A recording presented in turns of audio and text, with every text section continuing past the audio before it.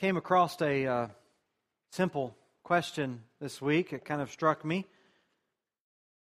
It basically asks, how do you explain the difference between right and left?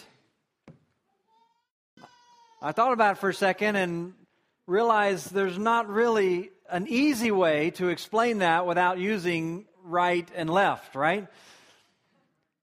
I thought about it and I kind of pondered the number of things in our life that we use, that we say, the number of words that constantly pass, I guess you would say, in our conversation that are just embedded with meaning, which if we stop to try to unpack them, they would take us a long time.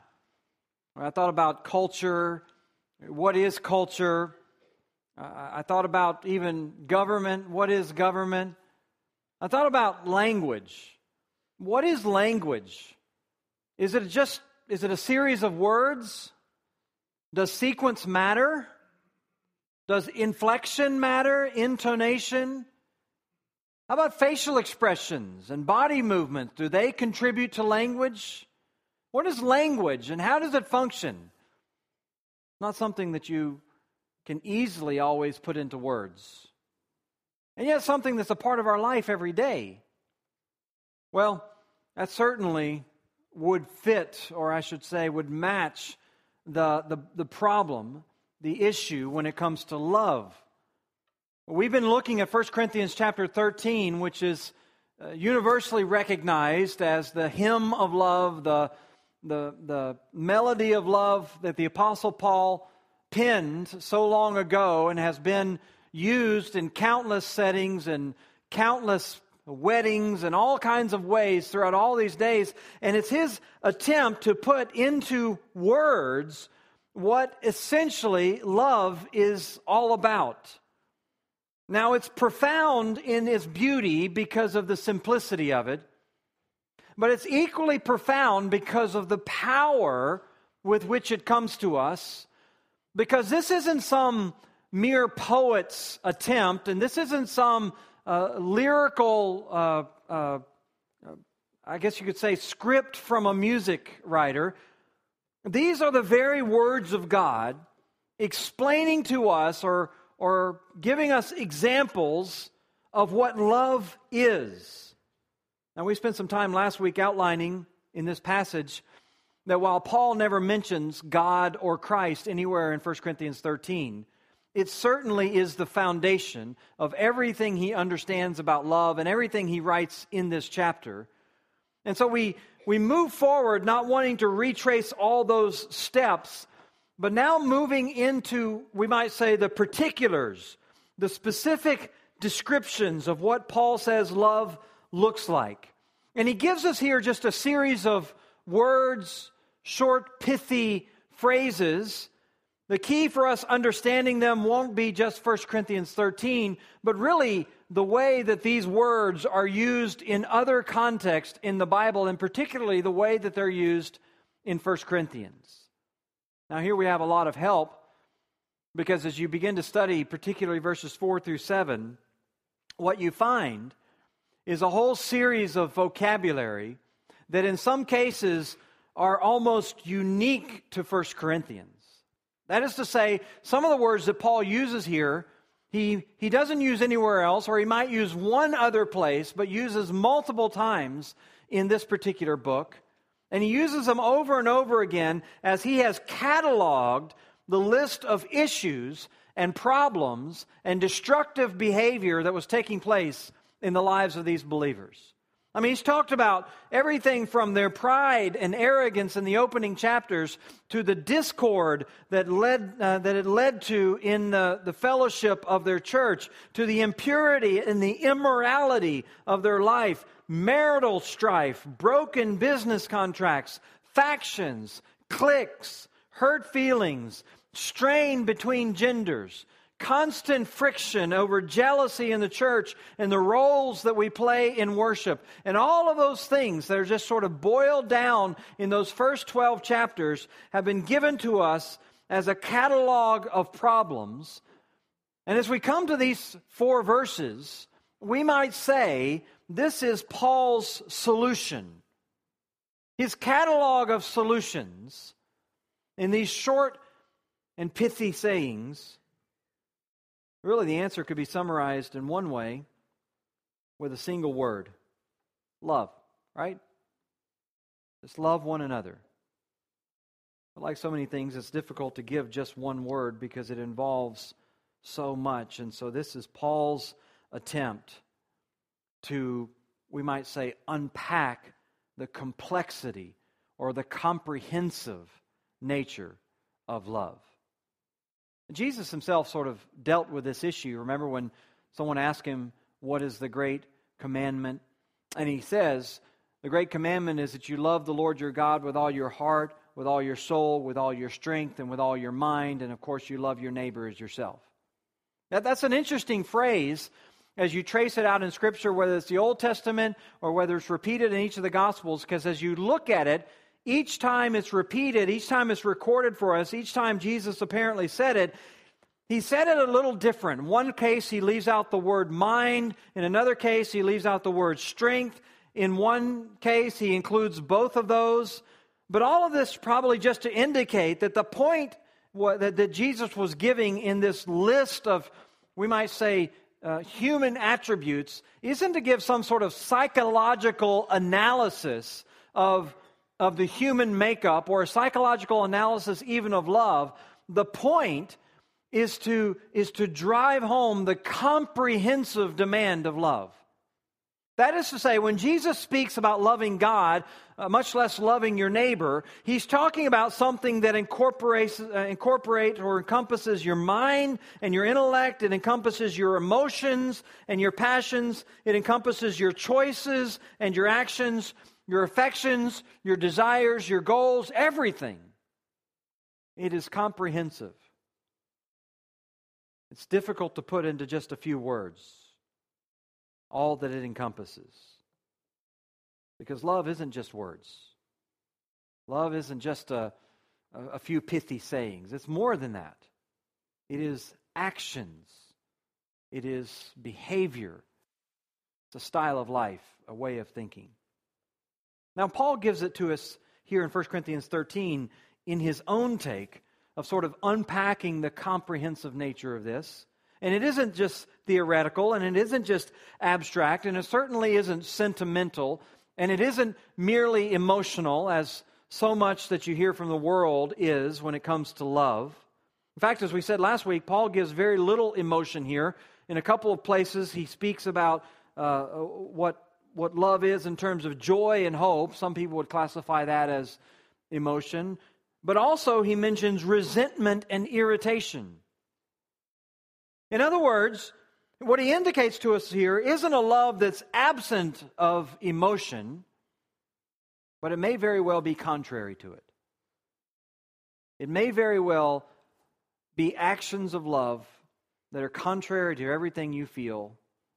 And Paul's telling us that's genuine love. Or another way to say it, Paul isn't so much describing to us what love feels like as much as what love looks like. How it behaves, how it responds, how it doesn't respond in many cases. And he's simply driving home the fact that this isn't something that's driven by emotion. It's not dictated by emotion. It isn't something that's dependent on personal gratification. It isn't a byproduct of good feelings. It involves much, much more than that. And he unfolds it all here for us in these 14 descriptions, you might say, of love in this passage. He attempts to explain this comprehensive concept that we understand is at the core of the gospel and the core of our sanctification, the core of God's law, the solution to so many destructive forces that are active in our lives, in our homes, in our churches. And Paul presents it all to us here in these 14 short, brief descriptions. Now, he gives them to us in 3 basic categories. First of all, he gives us 2 affirmations of what love is. He follows it up with 8 antitheses of love. That is, 8 things that love is not. And then finally rounds it off with 4 attitudes of love, 14 combined characteristics, and perhaps one of the most comprehensive descriptions of true love that you'll ever find. Now let's begin just by looking at these affirmations of love that Paul gives us. He launches it in verse 4 by saying simply that love is patient. It's patient. It's a word that basically means long-tempered, or as the King James has it, it suffereth long. It is the enduring of personal injury or enduring of wrong for an extended period of time without retaliating. That's why one commentator translates it, love waits patiently, because he wanted to incorporate the idea of time. That this isn't just one moment of overlooking. This is a waiting, this is a patient enduring over a period of time, some sort of wrong, some sort of injustice, some sort of injury, some sort of irritation, without retaliating. Love waits. It doesn't react. By the way, this isn't just waiting in bad circumstances. That's challenging enough. But if you were to study this word, what you'll find in almost every instance, it has to do with enduring not a circumstance, but a person. You are suffering long with people, with an individual, with someone who's trying you and pushing you and irritating you. The reason we do that, of course, because love is always interested more in the concerns of others than it is of itself, right? More concerned with the possibility that they might see the error of their way and we might be able to turn them back rather than just immediately rush them to punishment and immediately see them destroyed. This is so opposite of the world, isn't it? The world is constantly setting up its heroes who fight back, who take a stand for themselves, who don't roll over and don't make themselves some sort of pushover. They are the icons of our culture. They are the things around which our entertainment is built. They're the ones around whom franchises are built. Those are the centerpiece of our movies. And in fact, many Christians who would be on guard against entertaining themselves in ways that glorify sex or glorify language, or they would say glorify violence, have no problem at all watching and being entertained by something that glorifies revenge. They do it all the while not maybe properly estimating the subtle influence that begins to take root. The subtle influence to begin to think this is normal, or even that this is noble, that this is the way it ought to be. To begin to think that this is strength. Paul would tell you just the opposite. We cherish patience. Not necessarily because it is held up in our culture, but because it's demonstrated in our God. Romans 2:4. Do you presume on the riches of His kindness and forbearance and patience, not knowing that God's kindness is meant to lead you to repentance? Paul says this is the part of the richness of God's character. His forbearance and His patience are a part of the depth and the beauty and the glory of God. It's God's patience and His love that prevents a thankless and rebellious and blasphemous world from being destroyed in a moment. It is His patience and long-suffering that allows time for people to hear the truth, to understand the truth, to repent and be saved. Ever since Adam and Eve, who originally spurned God's word, turned away from His protection, walked away from His loving care, ever since they initially wronged God and the haven that He provided for them and spurned His covenant and His truth, we would say, He has been rejected. He has been scorned by an unthankful creation that would not exist apart from Him, could not thrive without Him, would know no joy were it not for Him. And yet, time and time again, they reject Him. Even His own people. Even His own people. His chosen people of Israel rejected Him time and time again when He came to them in the flesh. But He was patient. He was long-suffering. He endured this kind of treatment from not only His own people, but from all the world. In fact, Peter makes this point explicit. 2 Peter 3, the Lord is not slow about His promise, as some count slowness, but He's patient toward you, not wishing for any to perish, but for all to come to repentance. This is the glory of God's character. He is long-suffering. He's long-suffering because He longs for people to see and know the error of their way. This is why we endure. This is why we're patient. It's not because this is what's glorified in our culture. It's not because these are the icons of our entertainment. We do it because this is what we see in God. Because He has been patient with sinful men. Because He's been patient with us, right? Ultimately, this is why we do it. Colossians 3:12 says, "Put on then as chosen ones, holy and beloved, compassionate hearts, kindness, humility, meekness, patience. Bearing with one another," he says, "and if anyone has a complaint against another, forgiving each other as the Lord has forgiven you."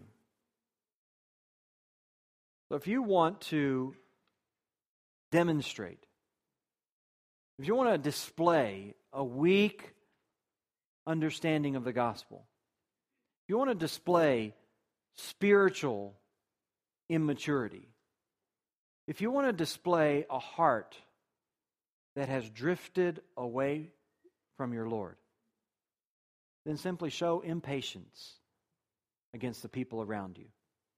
Grumble, complain about them, be irritated with them, and be impatient. But Paul says, if you understand what Christ has done for you, you'll put on a heart of compassion and gentleness and meekness, and you will suffer long, even with ungrateful people. If you want to put on display your true heart for the Lord, if you want to put on display praise for Him, if you want to put on display true gratitude for what He's done for you, you'll treat others in the way that He has treated you. Now, it's vital that you understand when we say this, when we ask this, when we encourage this in you, we're not suggesting that in some way you are overlooking or in any way endorsing the kind of sometimes ungodly, inconsiderate behavior that goes on around you. Any more than God, who endures evil men, somehow is pleased with their sinfulness. We're not suggesting that somehow that you turn a blind eye to sin or you say nothing about what's going on in someone's life. What we're saying is that you approach them with a redemptive heart.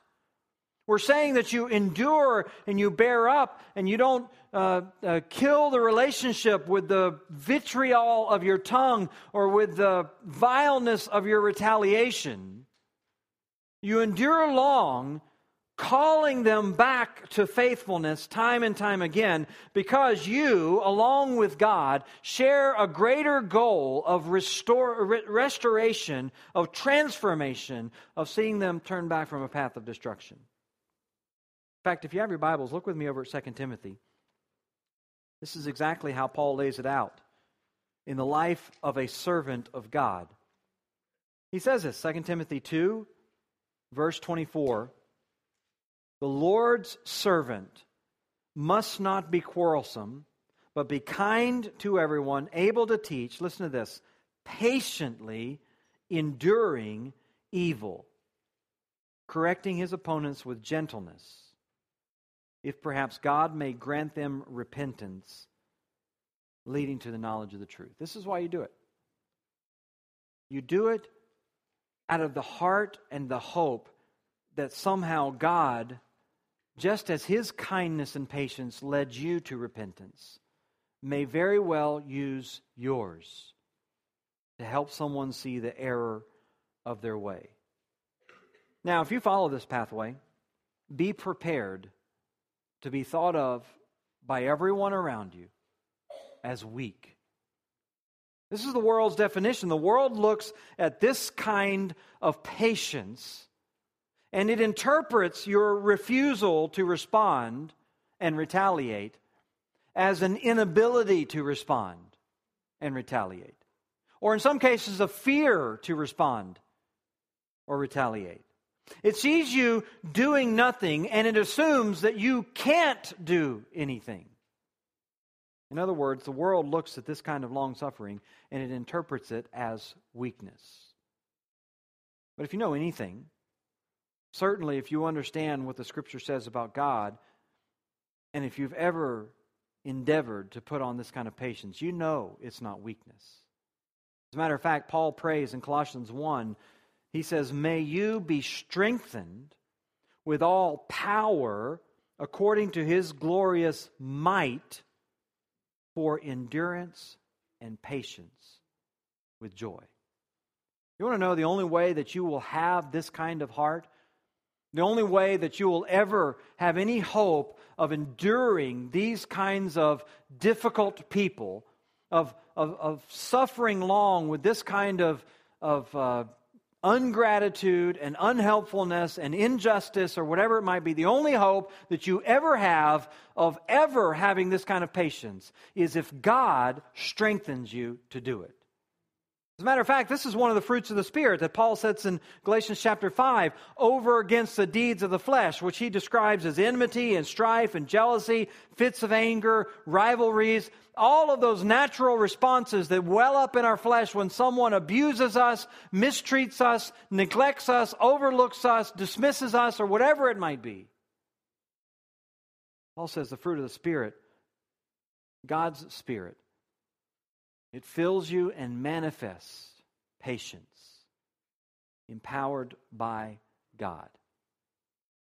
This is why Proverbs 19:11 says, "Good sense makes a man slow to anger, and it is his glory to overlook an offense."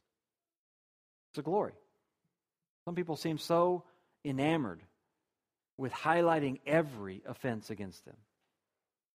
Some people seem unable to overlook almost any offense.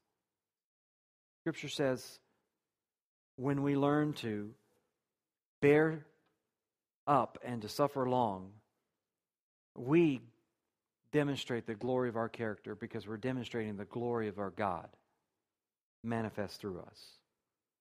Now there's another characteristic that Paul gives back over in 1 Corinthians 13 that's really the flip side of this picture.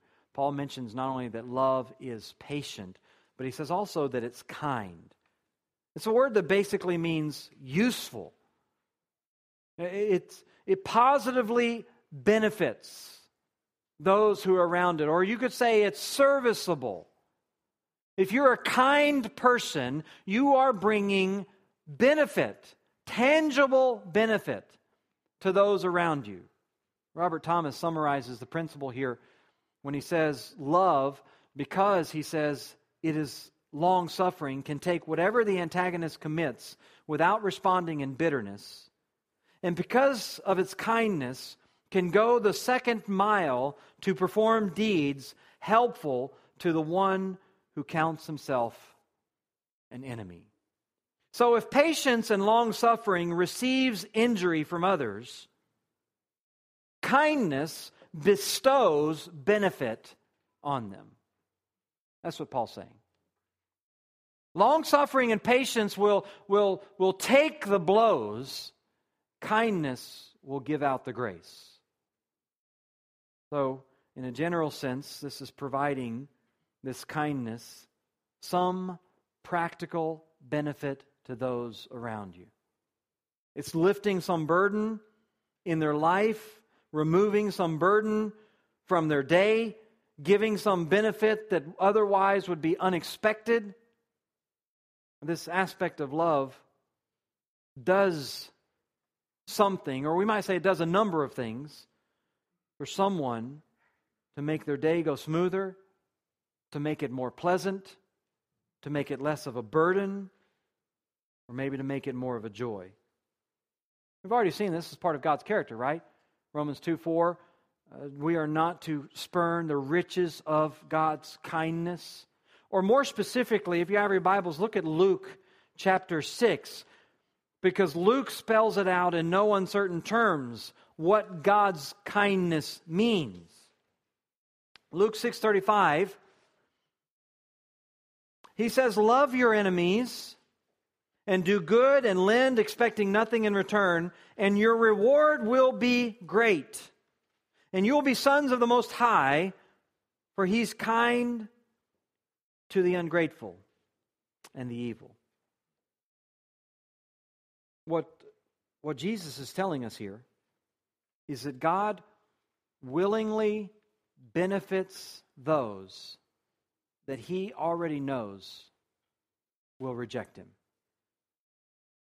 God willingly loves and does good and serves, knowing that people will ignore it, knowing that they will take advantage of it, knowing that they will take it for granted. God loves the ungrateful.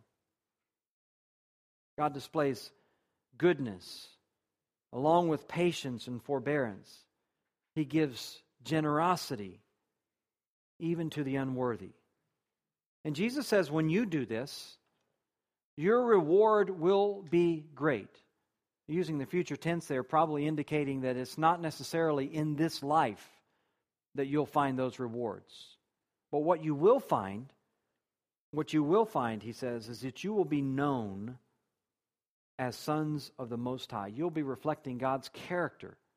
People will see this kind of kindness in you, and they will associate it with God. And so these acts of kindness, showing benefit, simply out of the love in your heart for the Lord, one of the greatest ways to magnify His name that you have. It isn't, by the way, just acts of kindness to those who somehow are going to give you some kindness in return. Somehow people who are going to give you pleasure or gratification in return. Acts of service and benefits to those who are going to return benefit to you. In fact, Jesus, back in verse 32, says, look, if you love those who love you, what does that benefit you? Even sinners do the same. And if you do good to those who do good to you, what benefit is that to you? Even sinners do the same, he says. So in other words, there's no victory, there's nothing to celebrate, there's nothing spectacular if you, along with all of your buddies, are just swapping favors with one another. If you, along with somebody that you have pleasant feelings toward, are just swapping favors back and forth. That is natural, that is moral, that's what everyone does. Everyone may do this, maybe for the sake of recompense and mutual harmony, maybe for the sake of praise and recognition. They will do some random act of kindness, maybe for simply the sake of preserving their own sense of righteousness and trying to bolster their concept that they're basically a good person. But the spiritual man, he does this not with reference to the person he's benefiting. He's not doing it because of how they may respond. He's doing it in spite of it. Because our motivation for this kind of kindness doesn't come from how they respond or don't respond. It comes from God. We are kind. We look for ways to benefit others because God has been kind to us.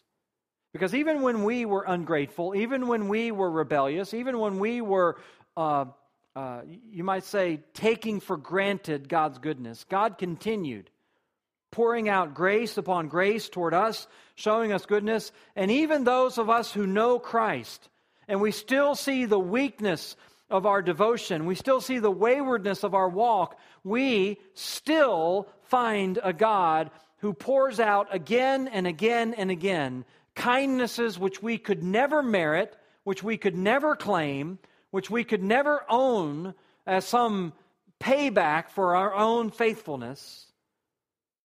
So you go back to Luke 6:27, and it says, I say to you who hear, love your enemies, do good to those who hate you, bless those who curse you, pray for those who abuse you.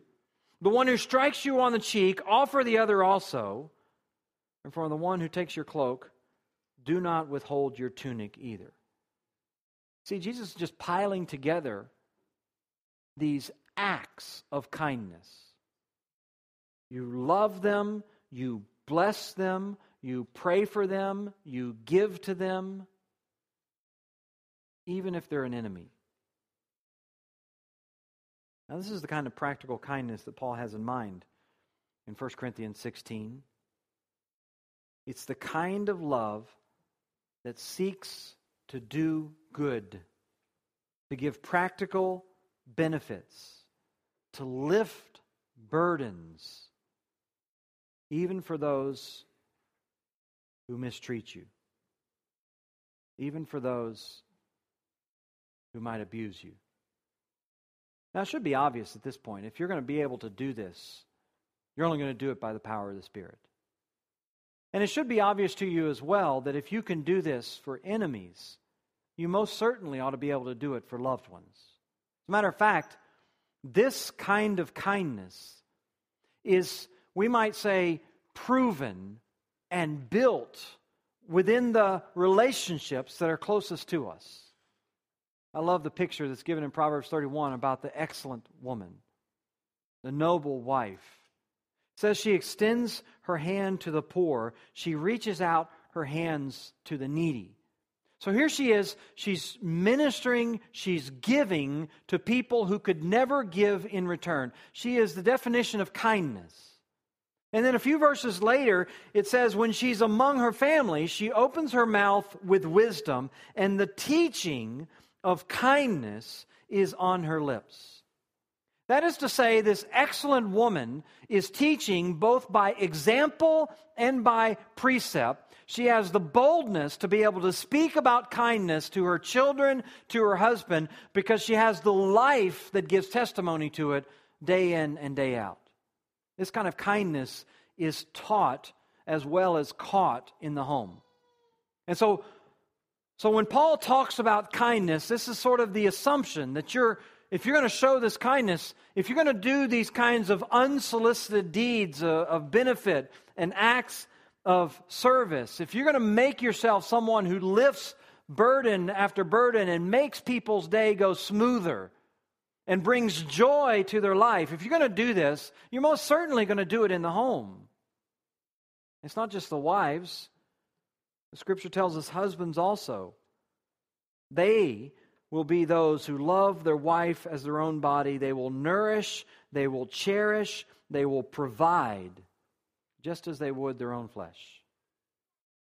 So the home ought to be the place where these principles of sacrifice, where these principles of benefit, where these acts of goodness are showered all the time. In other words, the home is no place for retaliation. The home is no place for sarcastic, cutting remarks. The home is for the cold-shouldered withdrawal. It's no place for intentional obstacles, hardships that you would lay in front of your spouse, your parents, your children, because somehow, some way, they've hurt you. That sort of retaliation ought to be replaced with acts of service from a genuine heart of love that really pay no regard for how particularly you are treated, but is consumed with how your Lord has treated you. Acts of kindness, even when your schedule and your plans and your hobbies are violated. Continuing to serve others when your expectations haven't been met. Making yourself useful, profitable, even if you're dishonored. Looking for ways to lift burdens, to bring joy, to bring benefit. Because this is how the Savior has treated you. Some of you have looked at all of those things. You've looked at all of those, you might say, differences and difficulties as somehow the fact that the love has ended. No, those aren't the sign of the end of love. They're the sign of the opportunity. They're the chance for you to really, really show what love is. If you're just constantly scratching someone's back who's scratching yours, how do you know that's not just self-love? The love of Christ, Paul tells us, it's patient and it's kind, even to the unworthy. 8 more antitheses, 4 more attitudes that we'll have to take up next week, and we'll look forward to that time together. Let's stand together. We'll be dismissed with a word of prayer. Father, we are grateful for the reminders, for the clear indicators from your word of what genuine love looks like. Father, we can only confess to you those little acts of retaliation, the coldness, the harshness, all of the withdrawal, all the refusal, kindness that we show, because we have fallen into an idolatry of ourself and a pattern of the world. Make us a loving people. Make us a patient people, even with difficult. Make us a kind people whose very presence brings blessing and benefit and service and joy to everyone that we're around. Teach us love, Lord. Simple word, but with profound implications. It'll happen only by the strengthening of your Spirit, and so we ask for that this morning. In Christ's name, amen.